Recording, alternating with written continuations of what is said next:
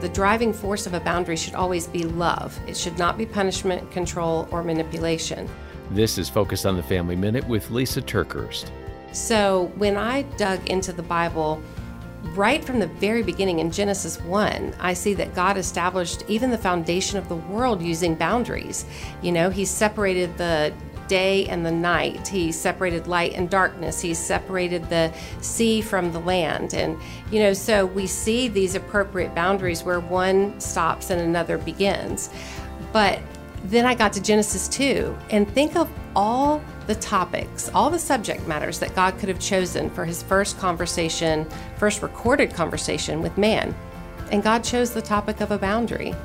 You are free, which is important because boundaries are for the sake of defining where the freedom is.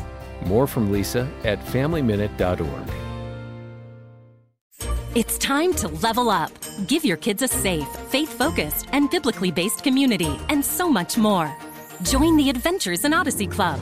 Club members get on-demand access to the exciting Adventures in Odyssey series, including more than 900 episodes. With faith-building activities, parental controls, and a safe online community, the Adventures in Odyssey Club could be your best adventure yet. Learn more and start your free trial at adventuresinodyssey.com/radio.